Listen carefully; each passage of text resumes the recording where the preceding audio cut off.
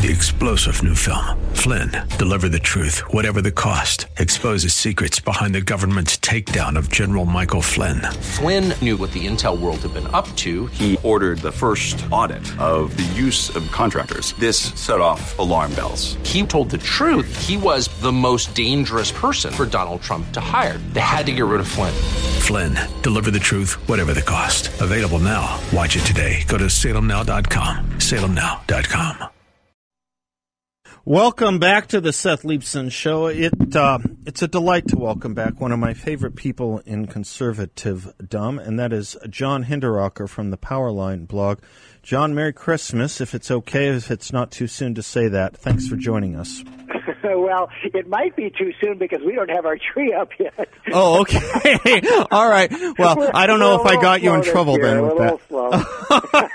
You know, I was just thinking about my favorite people in the universe we live in, and you really are one of them. And it dawned on me, I've known you for 16 years now, and it's been a long time. It feels like not that long, but it's been a great ride with you, and you've just been a great. Time is flying by, man. That goes back to when you were producing for Bill Bennett, and you know, I still appear on Bill's podcast periodically. That's a fun, yeah, he told me he had you on recently, and that he actually called me and said you made a really good point. I know it's not what I had you on for, but we can do everything. It's all our territory, as Lincoln said, right? You had a really good point about the problem with a lot of the cases, and I don't know if it's still true or if he quoted you accurately, but I repeated it on air, which is, you know, you're a very experienced litigator. You've been doing it for decades, and you said that, you know, give me a case, give me a team, give me a budget, give me a year and a half, and I can do something. It's hard to do it in 2 weeks. Yeah, that's exactly right, Seth. And what you said is a good recitation, except that there was one more element, okay, and that is subpoena power. Yeah. You know, if I could bring back one of my litigation teams, you know, from my years as a lawyer, and with a relatively modest budget, $10 million, $15 million, something like that, and a year and a half, which is typically what you might have to do discovery in a significant civil case, and subpoena power, and assign me a state, I'd get to the bottom of it. Yeah. I'd tell you what happened. I'd tell you whether voter fraud was a big problem, whether it swung the election. But that's what you need, and there's no way to do it in 2 weeks. Right, or 3 even. Yeah. You're right up, by the way. If you're not in a rush, I'd love to just follow up on this for a second, because you're right up of the Texas case yesterday or the day before. I thought was really smart and good too. And let me attach to it something Mark Bauerlein told me yesterday. Do you know Mark? He's a professor of literature at Emory. He said one of the good things about these other state attorney generals filing amicus briefs on the side of Texas is it shows the Supreme Court that there's a broad group of states, or at least Americans, that really do feel strongly about this. It's not just one state. It's not just a few kooks here and there, but there is a wide representation of population that really does want to look under the hood here a little bit. I thought that was a valid point, too. Yeah, I think so. I mean, you really have to take seriously a lawsuit in the Supreme Court in which, at last count that I know of, I think 18 states, you know, were participating. That's right. That's right. Arizona was the most recent, I think the 18th to join. Let me say also something about one other thing you guys are doing great at Powerline with, other than the reason I called you, and that's your work on COVID. And I saw a link to something at the American Experiment, which is a great story about research showing American media peddling fear. You guys have been early on that, too. It was a lonely place to be early on. It was you guys, it was me and Bill, it was Heather McDonald, one or two others. We got scored for it. They're coming around a little bit, more and more at least. But you guys have been great on that as well. Well, it seemed clear to me early on, Seth, that this is not the bubonic plague that we're dealing with here. Right. You know? Right. And this is a heck of a lot closer to your typical seasonal flu virus than it is to the Black Death. And I think the unwillingness, the refusal on the part of authorities, governors and so on, and a lot of people, to be fair, a lot of voters, the refusal to acknowledge and understand the damage that was being done by these shutdowns, I still find just shocking. Yeah, shocking. Now, we can spend all day on all of that stuff, but I wanted to do something different with you. You have been really good in posting some essays by David Horowitz recently, and then today you posted the new introduction to his new volume, or I should say updated volume of his autobiography, political autobiography, Radical Son. I was trying to explain a little bit to the audience that may not be familiar with it, how important a book it was, how well received it was when it came out 23 or 5 or 4 years ago, somewhere in that neighborhood. It was a huge book at the time. David is there's a fair number of people that have moved from left to right. David talks about it and writes about it from a yet uniquely different perspective, and I wondered if you might say something about that. Yeah, well, first of all, Seth, a second edition of Radical Son is being produced right now by Post Hills Press. Good. Radical Son is one of the really famous autobiographies and political memoirs of our time. And if any of our listeners have not read that book, I would simply say, please do read it, because it describes David's early life and how he grew up in a communist family. Yep. You know, that was the orientation of his parents. Mm-hmm. He fell for the whole leftist, heaven on earth kind of shtick. And he and his friend Peter Collier were the editors of Ramparts magazine, which in the 1960s was the magazine of the New Left, the hard American left. It was to the New Left what commentary was for us in the 70s or 80s, probably, or 90s. I mean, it was, something like that. Anyway. Yeah, maybe more so. Yeah, maybe more so. Right, right. They did not have a lot of magazines. Right. So David, when he was living in the Bay Area, got involved with the Black Panthers. And, of course, he fell for the myth that they were this kind of idealistic, the revolutionary vanguard, when in truth they were just a bunch of street criminals, killed more than a dozen people. Mostly black, by the way. All black. Yeah. They had all but one black. Right. And at one point, the Black Panthers were looking for a new bookkeeper. Mm-hmm. And he recommended a friend of his named Betty Van Patter for that position. Mm-hmm. And they hired Betty as their bookkeeper. And she wasn't there very long. I think it was a matter of months. And she obviously realized in working with the books that they were not this kind of idealistic political movement, but in fact they were a criminal gang. And I'm sure she must have said something to them, because her body, I believe, was found floating in San Francisco Bay. Right. It was obvious to David that she had been murdered by the Black Panthers, and it was obvious to the police, but they could never get a conviction. And so that was really the pivotal moment when David realized through this personal experience that he had been kind of chasing this rainbow, this unicorn of leftist nirvana, and the truth was really completely different. Yeah. And so he tells that story in Radical Son. That's kind of the pivotal moment in that book, and how he ultimately made the transition and became a conservative. But in this preface that I put up on Powerline, with David's permission, he talks about that story. But what the important thing about it is that he weaves it together with what's happening right now. And we are seeing in the Black Lives Matter movement and the way our culture has moved to the left, we are seeing some kind of weird echoes of what David lived through. Yep. And he talks about the fact that when the Soviet Union collapsed, he wrote in the original preface to Radical Son that the future belongs to conservatives, and the ideological left, has collapsed and is going to die. Mm-hmm. And he says in this preface to the second edition, I was wrong. Right. He says the left did not die, and it did not reform itself. Right. It just moved on with the same malicious, evil program that it has had all along.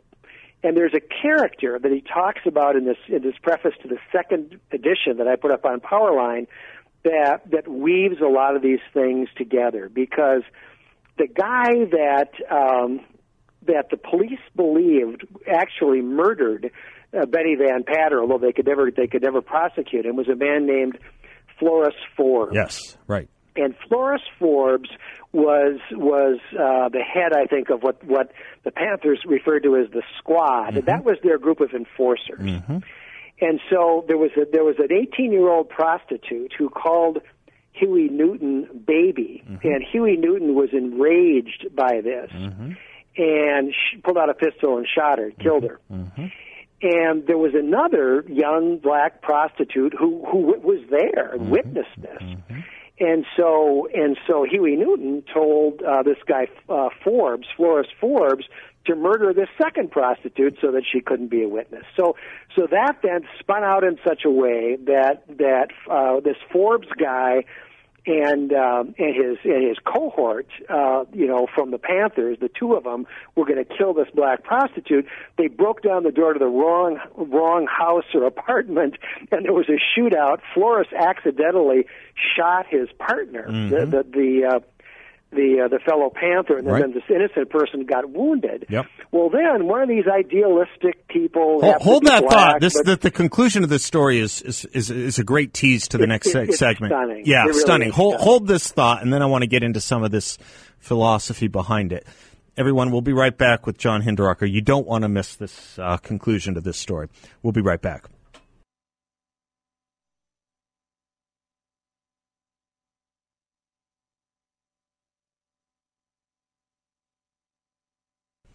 Welcome back to the Seth Leibsohn Show. Delighted to have John Hinderaker with us. He's talking about the preface to the new edition of David Horowitz's book, Radical Son, which he printed at Powerline with David's permission, and this incredible story that I'm sure 99% didn't know. The same percent of people who will recover from COVID if they get it don't know this story.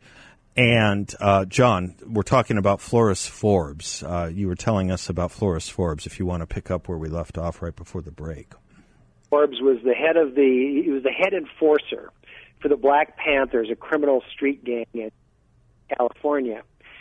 Huey Newton, the head of the Panthers, just gratuitously murdered a young prostitute. There was a witness to that murder, another 18-year-old girl, also a prostitute, so they decided she'd better be killed. So this guy, Flores, and another member of the squad, as they called it, went out to assassinate this second young prostitute, but they broke into the wrong house, and they got into a gunfight. An innocent person was wounded, and Flores accidentally shot and killed his partner, his Black Panther colleague.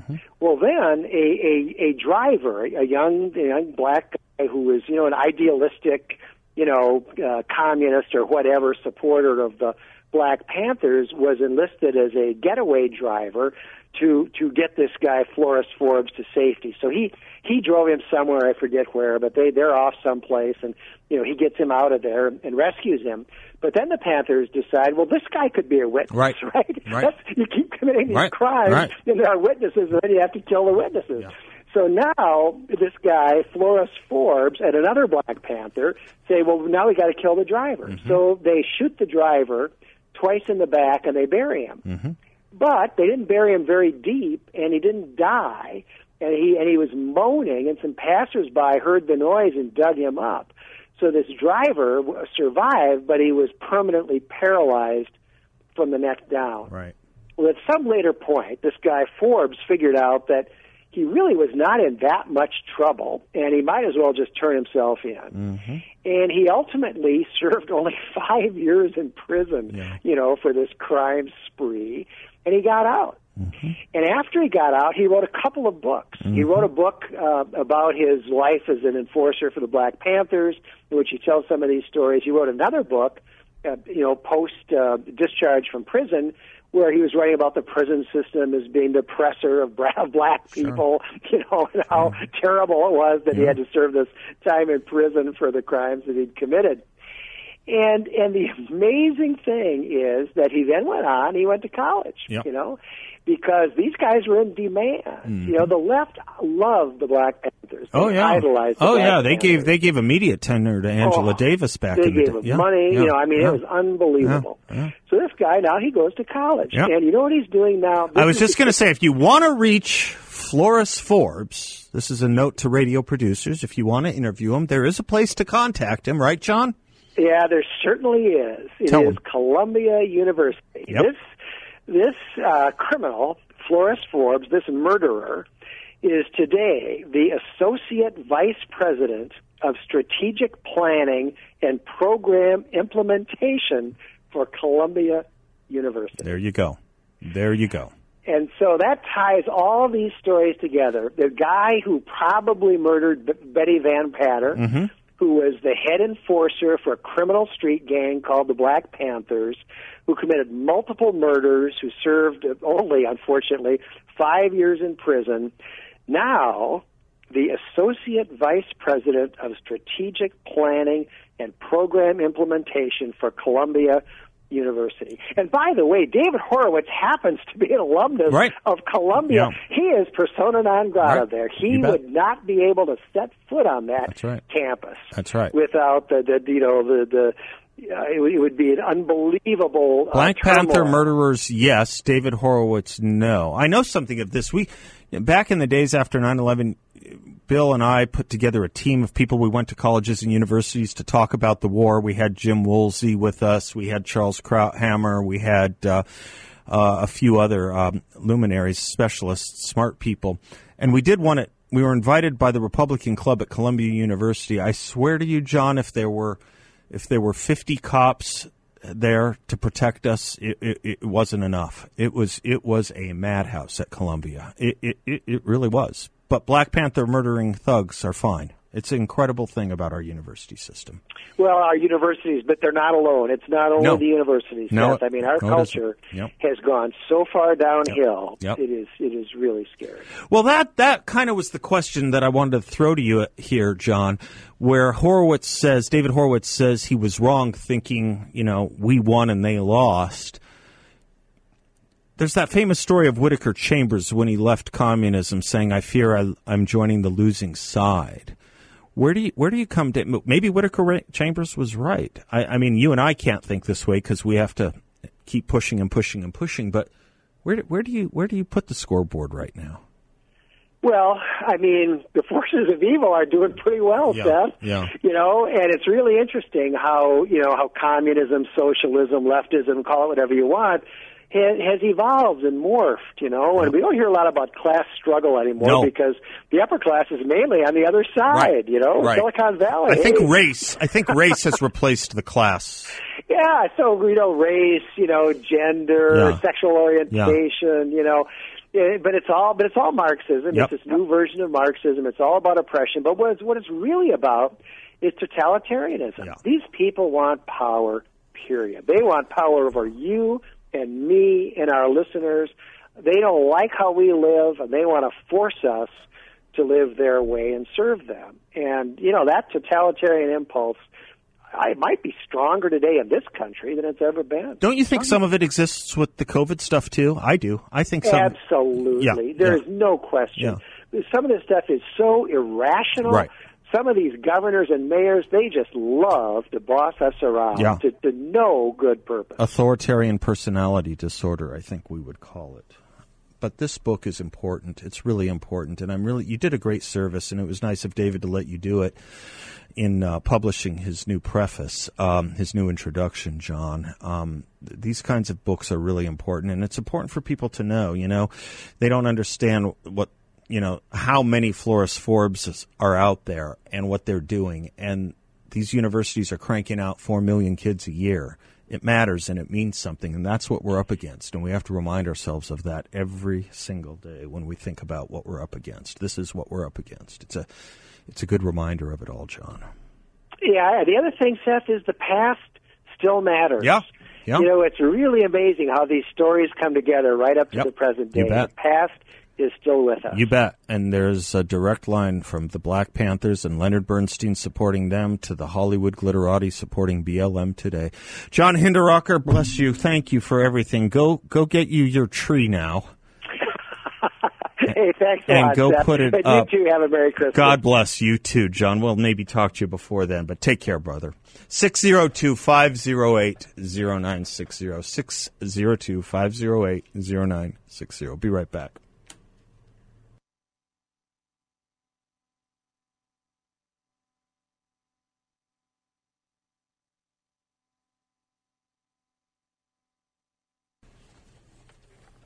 Welcome back. I was listening to that commercial for Balance of Nature, and I was thinking about Balance of Nature because I take it every single day, and I look forward to it every time when I take my daily dose because I know I'm doing something good for myself. I know I'm boosting my energy. I know I'm inoculating myself with tens of thousands of nutrients. It is the most effective whole food supplement on the market. I just can't say enough about it. Powered by powerful stuff. Blueberries, oranges, pineapples, spinach, zucchini, kale, cayenne pepper, garlic. You'll start feeling great once you take it, and you know you'll be immunizing yourself. Balance of Nature is offering free shipping and 35% off any new preferred order of their fruits and veggies. It's a great deal. Give them a call at 800-2468-751 or go to balanceofnature.com. Make sure to use discount code BALANCE. Steve's in Tempe. Hi, Steve. Hi, Seth. How are you? Good. I liked listening to, is it John Hinderaker? Is that his name? Mm-hmm. Yeah. Really interesting comments. I was back in Washington, D.C. when the Black Panthers were, I guess, in their heyday, back in the late 60s, early 70s. And, Bobby Seale, the big controversy then was he was in prison, and they were talking, that it was, they were talking about whether or not they should release him, and, it was a big controversial thing, and the black-white racial issues were about as hot as they've ever been, and we were right in the thick of it there in that city. And one of the things that I never forgot was, because I saw it firsthand. I mean, there was racism back then, and I was just just a kid, a white kid from a upper middle class family living there. But I saw it in our school, and I remember in the '72 Olympic, or let's see, not the '72 Olympics, the one Olympics down in Mexico City when '68. Yeah, you bet. Mm-hmm. With a black power fist. Yeah. Mm-hmm. Yes. I actually, I never thought looking back at that, I was actually proud of those two guys, what they did. I know it was a very controversial thing that they did, but seeing it the way I saw it, I was actually proud of what I saw.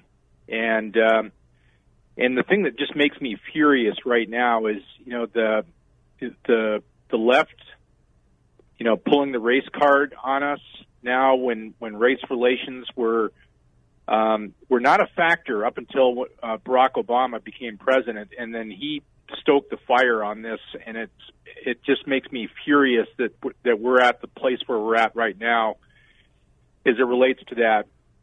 And because that is not, I saw where we were at back then, and I see where we're at now, and it isn't anywhere close to where it was then. And I'll just give you an example. I was a huge Washington Redskins fan back then, and to date, I know you're not big into sports, but I've been forced to be. Well, to date, my absolute favorite football player ever, since I've been following football in the NFL, was Doug Williams, when he came in and took over for Jay Schroeder for the Redskins and won the Super Bowl against Denver and San Diego. Mm-hmm. I just thought that was the greatest thing, and I knew what had happened to him in Tampa Bay. He had lost his daughter. His daughter died of an illness, and he was getting all kinds of bad press as a quarterback there in Tampa Bay, and the Redskins picked him up. And then for him to do what he did under all those circumstances, it was just like I said, I was just overjoyed for what he was able to accomplish doing that. But it's the racial thing right now that's being fired up is a really dangerous thing, and I think that the return of the Black Panthers, if that's actually happening, I don't know if it is. It's just a different name. It's just a different name. Yeah. It's the same philosophy in some respects. And in some respects, it's even more noxious because it's actually a coherent Marxist philosophy, where the Black Panthers were more just about power. And indeed, murder. The BLM movement isn't so much about murder, although a lot of people have been killed in their riots. It is more about deep-seated Marxism, as their founders tell you. You want to hold the line? I have to take a quick break. We can return on this when we come back. We'll be right back.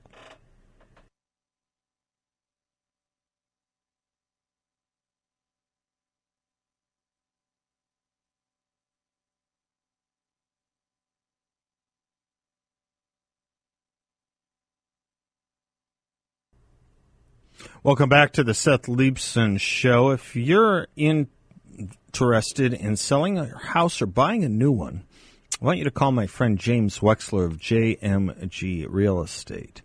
He's got a great proprietary and state-of-the-art marketing technology for selling, and he has a great private database of homes if you're interested in buying. He guarantees to sell your home at market value, or he will pay you the difference. He can also make you an upfront guaranteed offer. He's great. I have a lot of friends who have used him, and they think of him as highly as I do.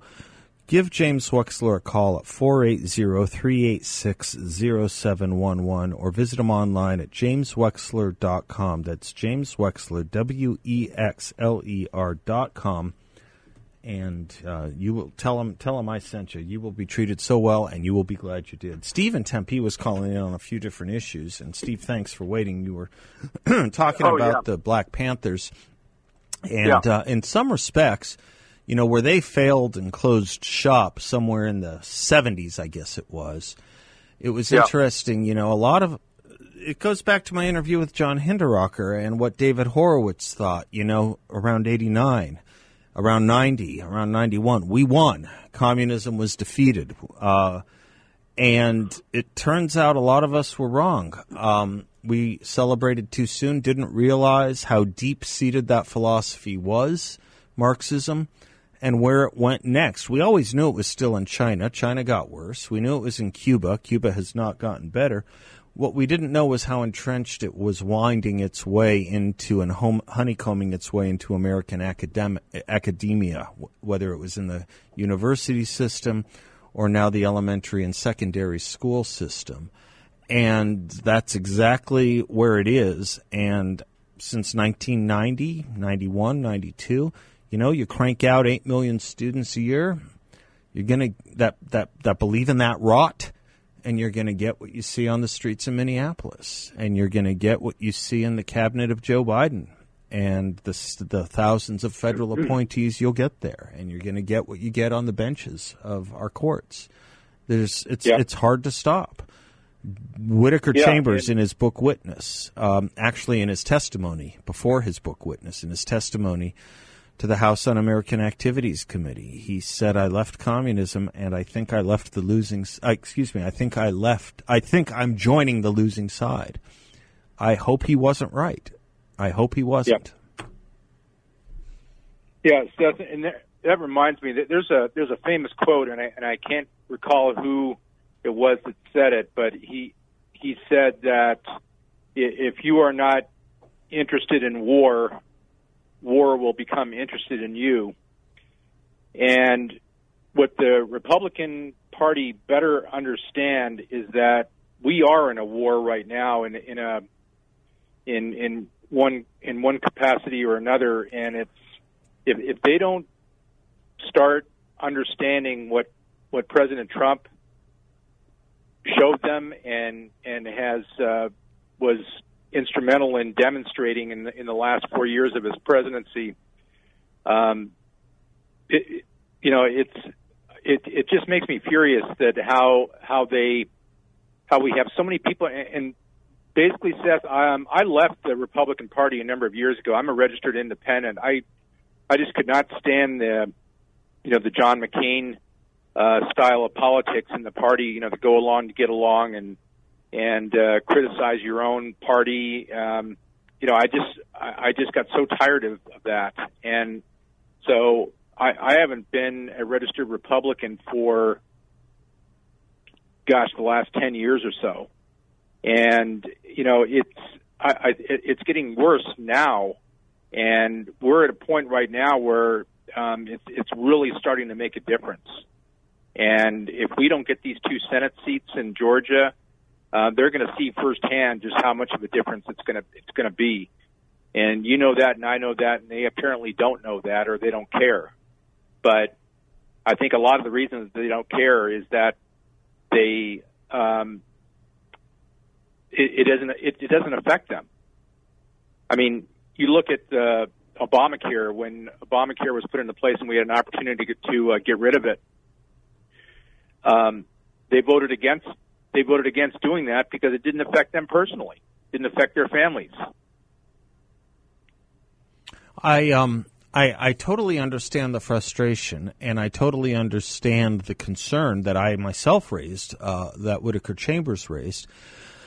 And at the same time, it's important that we remind ourselves of this very, very powerful movement that we do have now with some very, very gifted leaders and spokespeople.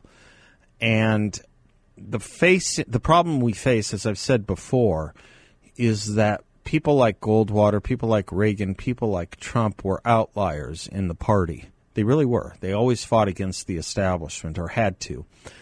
And right now, I think we have so many more people on this side, on our side, that if we seize it and nurture it and support them with votes, with money, with recognition, if we elevate their voices or republish them, we have the opportunity to reset the Republican Party, or create a new set point, as I phrase it, to create a new establishment. I mean, I have a list of names, but I'll just rattle: Mike Pompeo, Rick Grenell, Dan Crenshaw, Ron DeSantis, Kristi Noem, Tom Cotton, Candace Owens, Andy Biggs, Jim Jordan, Larry Elder, Josh Hawley, Jesse Waters, Dennis Prager, Ben Shapiro, John Kennedy. I mean, that's just partially a list. Yeah. It's encouraging. It's encouraging. Yeah. And I want us to be encouraged. We're not going to win as defeatists, so we have to worry and be concerned and act like Avis as we work to become Hertz. We have the wherewithal. We have the raw material, I think, Steve. And that's where I want us to focus. And one of the things I wanted to do today, I didn't get a chance to, maybe we'll do it tomorrow, was in that service, rebroadcast something Dan Crenshaw said today that won't get played on CNN and won't be rebroadcast on MSNBC and won't get a story in the New York Times. But we got to get it out there. We may do it tomorrow. But anyway, we'll be right back.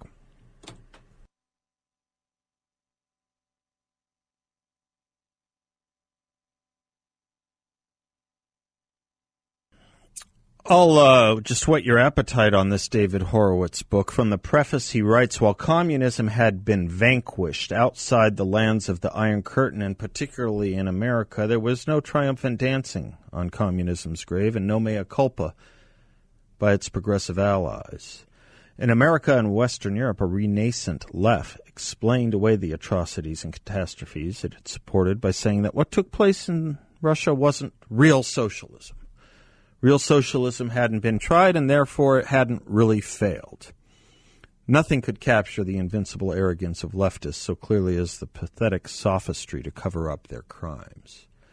Liberalism had given way to a cultural Marxism, which denied the very idea of the individual and revived Marx's class war as a war against racial and gender oppression. This identity politics was itself racist and obliterated the fundamental principles of America's democracy, which is based on individual equality, individual freedom, and individual accountability. Races and genders are not mentioned in the Constitution for good reason, because the founders intended to create a society composed of equals. The left's long march through the institutions had created an infrastructure of support for these anti-American currents, which were dedicated to the destruction of the very foundations of America's constitutional order. This is why we can't give up. This is why we must continue to fight. It's strong. We are now just waking up to it. Hopefully, for the final time. We've been awakened before. It's just that we've gone back to sleep, either through hibernation or estivation. We can't afford to do it anymore. Until tomorrow, God bless you, and class dismissed.